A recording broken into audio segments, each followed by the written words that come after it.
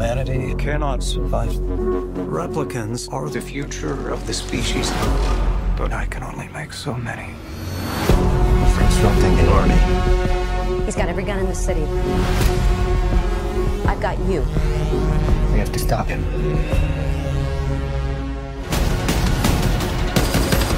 You do not know what pain is yet. You will learn.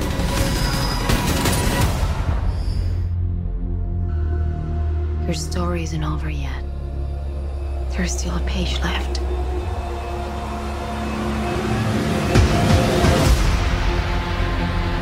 I always told you, you're special. Hello and welcome to Deja View, the Ithacans Weekly Review podcast. I'm reviews editor Jake Leary, and I am here today with staff writer Charlie Musante. I don't know if I'm pronouncing your name right, and I just had that horrible realization. You actually got it right. This is a personal victory for me, but we're moving on. We're going to talk about Blade Runner 2049 today, which is a long time coming. Finally came out. Yeah. To a really positive reaction, which I think surprised a lot of people. I remember the first time I heard about the reviews were coming out. I think I saw the reviews coming out being a trending story on Twitter or whatever. And I remember seeing that it was getting really good reviews and being like, really? Because I was kind of confused because I don't know because when I think of the original Blade Runner, it's such a good movie on its own. No one was thinking, hey, we need a sequel to Blade Runner. Well, I think that's a good place to start. I think we should talk a little bit about the original Blade Runner. Could you give us a little taste for what that movie was and what your first Blade Runner experience was? I remember watching Blade Runner. I probably watched it when I was the first time was my junior year of high school. And I just remember watching it and being like, this was made in the 80s. Because what's incredible is the visuals from that movie have held up better than any other science fiction movie from that time, including Star Wars. Well, because it feels like our world. Yeah, because it's this gritty, real reality that you can make for a lower budget without overstepping into the CGI and whatnot.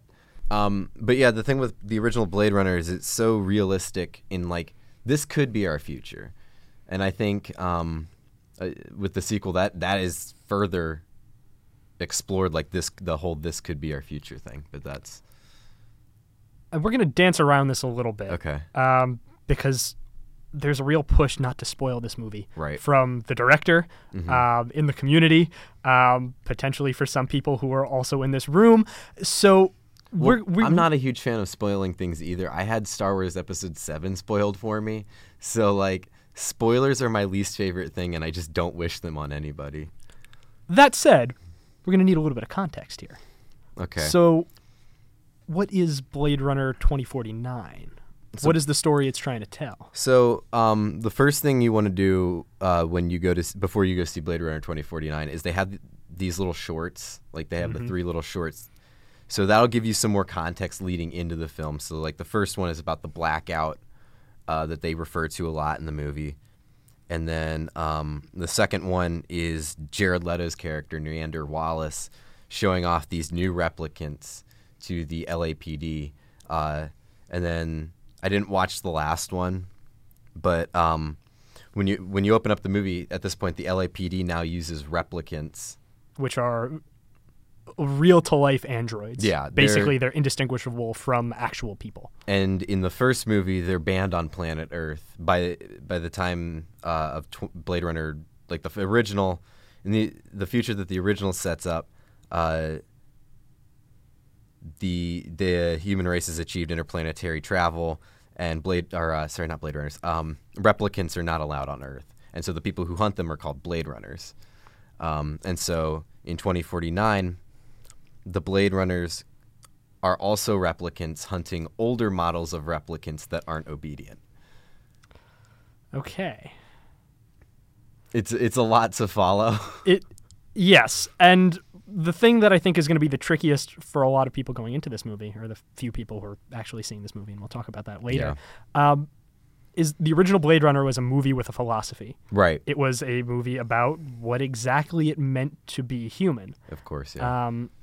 And I think the thing that concerned a lot of people when a sequel was announced many years ago. Was that they were just going to be like, oh, forget about the philosophy of this movie. We're going to make an action movie. Yes. Did they do that? They made a very philosophical film that I think is... So in 1982, the concerns with like the internet by that point, you know, and like AI were very limited to like a kind of the imagination of the 1980s, you know. It's kind of funny now because 2019 is only 2 years away, right? And we live in, you know, we look back at the 1982 and we're like, we're almost there, you know, like this is how they envision the future.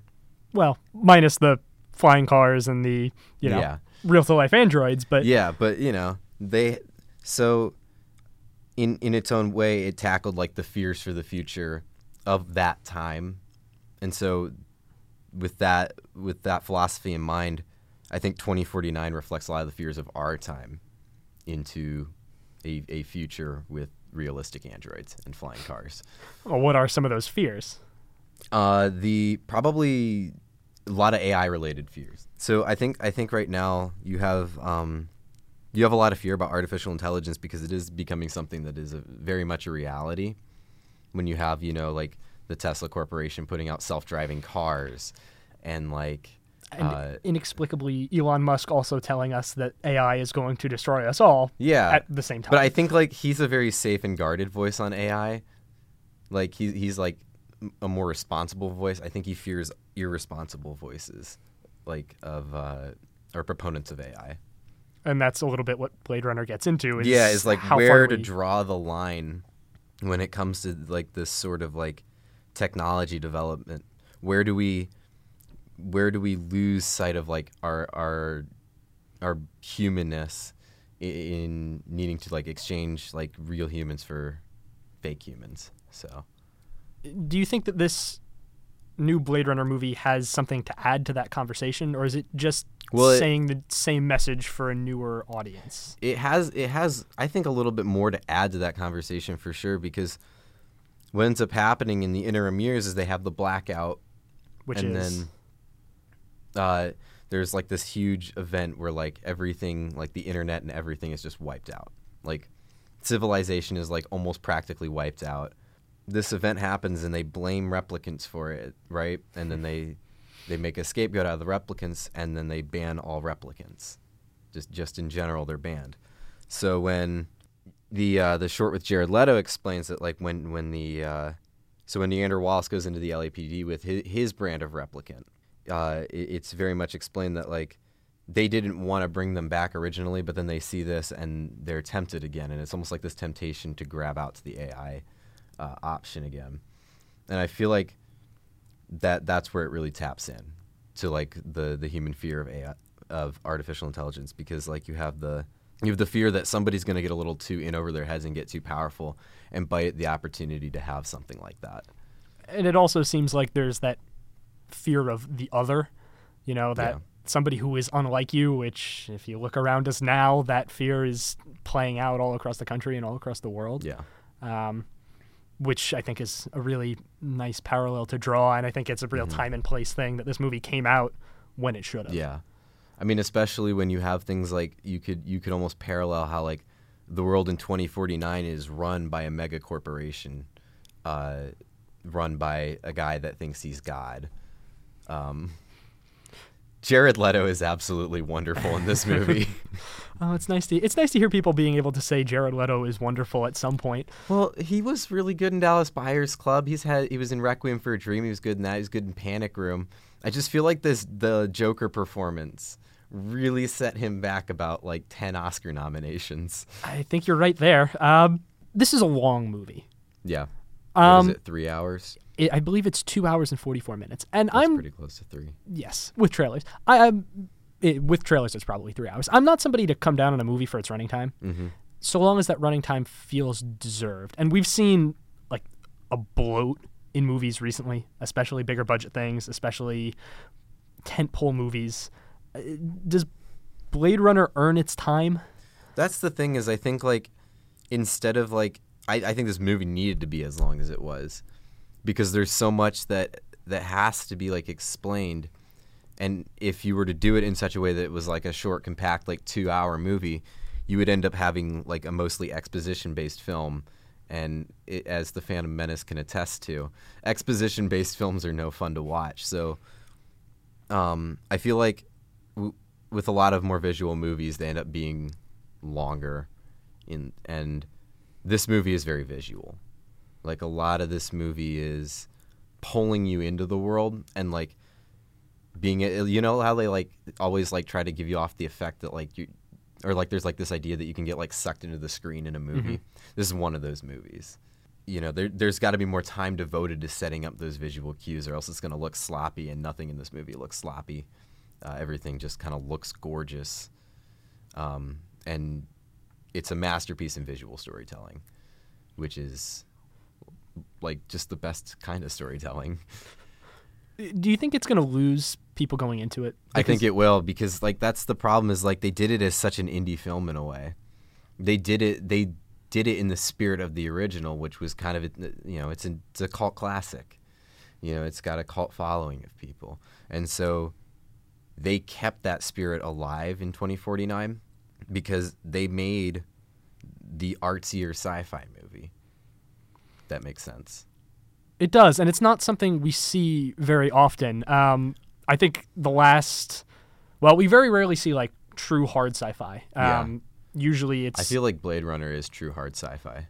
Yes, the original, I can't necessarily attest to the new one. But the new one is too. Yeah. Just because, like, the new one, by virtue of being, like, living up to the original, is on all levels, like, kind of this, not the same thing, but, like it's, like, the same level. It builds off of it and feels like a necessary part of a series that nobody really realized needed to be a series. And what's cool about 2049 is it doesn't leave it like, oh, hey, we're going to make, like, 20 more sequels off of this. You know, like, by the end of the story, you feel like, you know, you've reached the end of the story. So. And I think it's because instead of making Terminator 3, they went out and found somebody who had a vision. Mm-hmm. Denis Villeneuve, whose name I will never pronounce right as long as I live. It's Denis Villeneuve. Yeah, so there we go. Case in point. Fact checking there. What happens when you have a copy editor in the house? He's the guy who did Arrival and Sicario. Like, he knows what he's doing, and he knows. When I saw that he was directing it, it was like, okay, well, this could turn out well, because I mean he has done some pretty great films in the last couple of years. Yeah, I mean, he's somebody who has a vision for what he makes. I feel like this guy is like our generation's Spielberg in a way. That is a conversation for a whole nother podcast. I know. So I'm just going to let that statement hang. But I will... No, internally I'm challenging you a little bit. Okay. We'll let that be a hook for future things. Okay. And I think we might have to wrap it up. But I will go out and say this. When it comes to great sequels, like greatest sequels of all time, like you think of The Godfather Part 2, Empire Strikes Back, Toy Story 2 is a pretty great sequel. Like, that's hard to argue with. But, you know, I think in terms of, like, all-time greatest sequels, Blade Runner 2049 is due in that list. And again, another bold claim, but it seems like one that's earned. And I think that's a nice note to end on. Yeah. Again, I'm so happy that... And go see this movie, because nobody's seeing it, and Hollywood's going to get back to the drawing board after this box office weekend, and they're going to be like, well, that didn't sell well, you know, and they'll probably end up shelving movies like these. And it's just really sad to see that. I mean, it's got Ryan Gosling in it. I know that did nothing for Nice Guys, but it has Ryan Gosling in it. And an effects budget, and it looks amazing, and it has talent behind it, but... Just go see this movie. Like, support movies that actually challenge people, you know. That's why I went and saw Mother. That's why I went and saw Blade Runner 2049, you know. So we've talked about on previous shows that this fall has been a movie season worth thinking about in terms of the... I'm just saying Geostorm, man. Okay, well, you killed my thunder there. Oh, that was an unfortunate pun. I can't. It's unraveling around me. It's time to end this. Okay. Thank you, Charlie. If you have something to plug, now's your time. Yeah, you can follow me on Twitter at Charlie Musante. The C and the M at the beginning of my names are capitalized. and I highly recommend doing that. Also, read Charlie's other reviews. He has the rare honor of writing a review that actually made me laugh. So there's there's a great Macklemore review that you should all go check out. Ditto that statement. I'm reviews editor Jake Leary. I'm Charlie Musante. A name I pronounced right on the first go. We've been talking about Blade Runner 2049 for Deja View. Thank you for listening.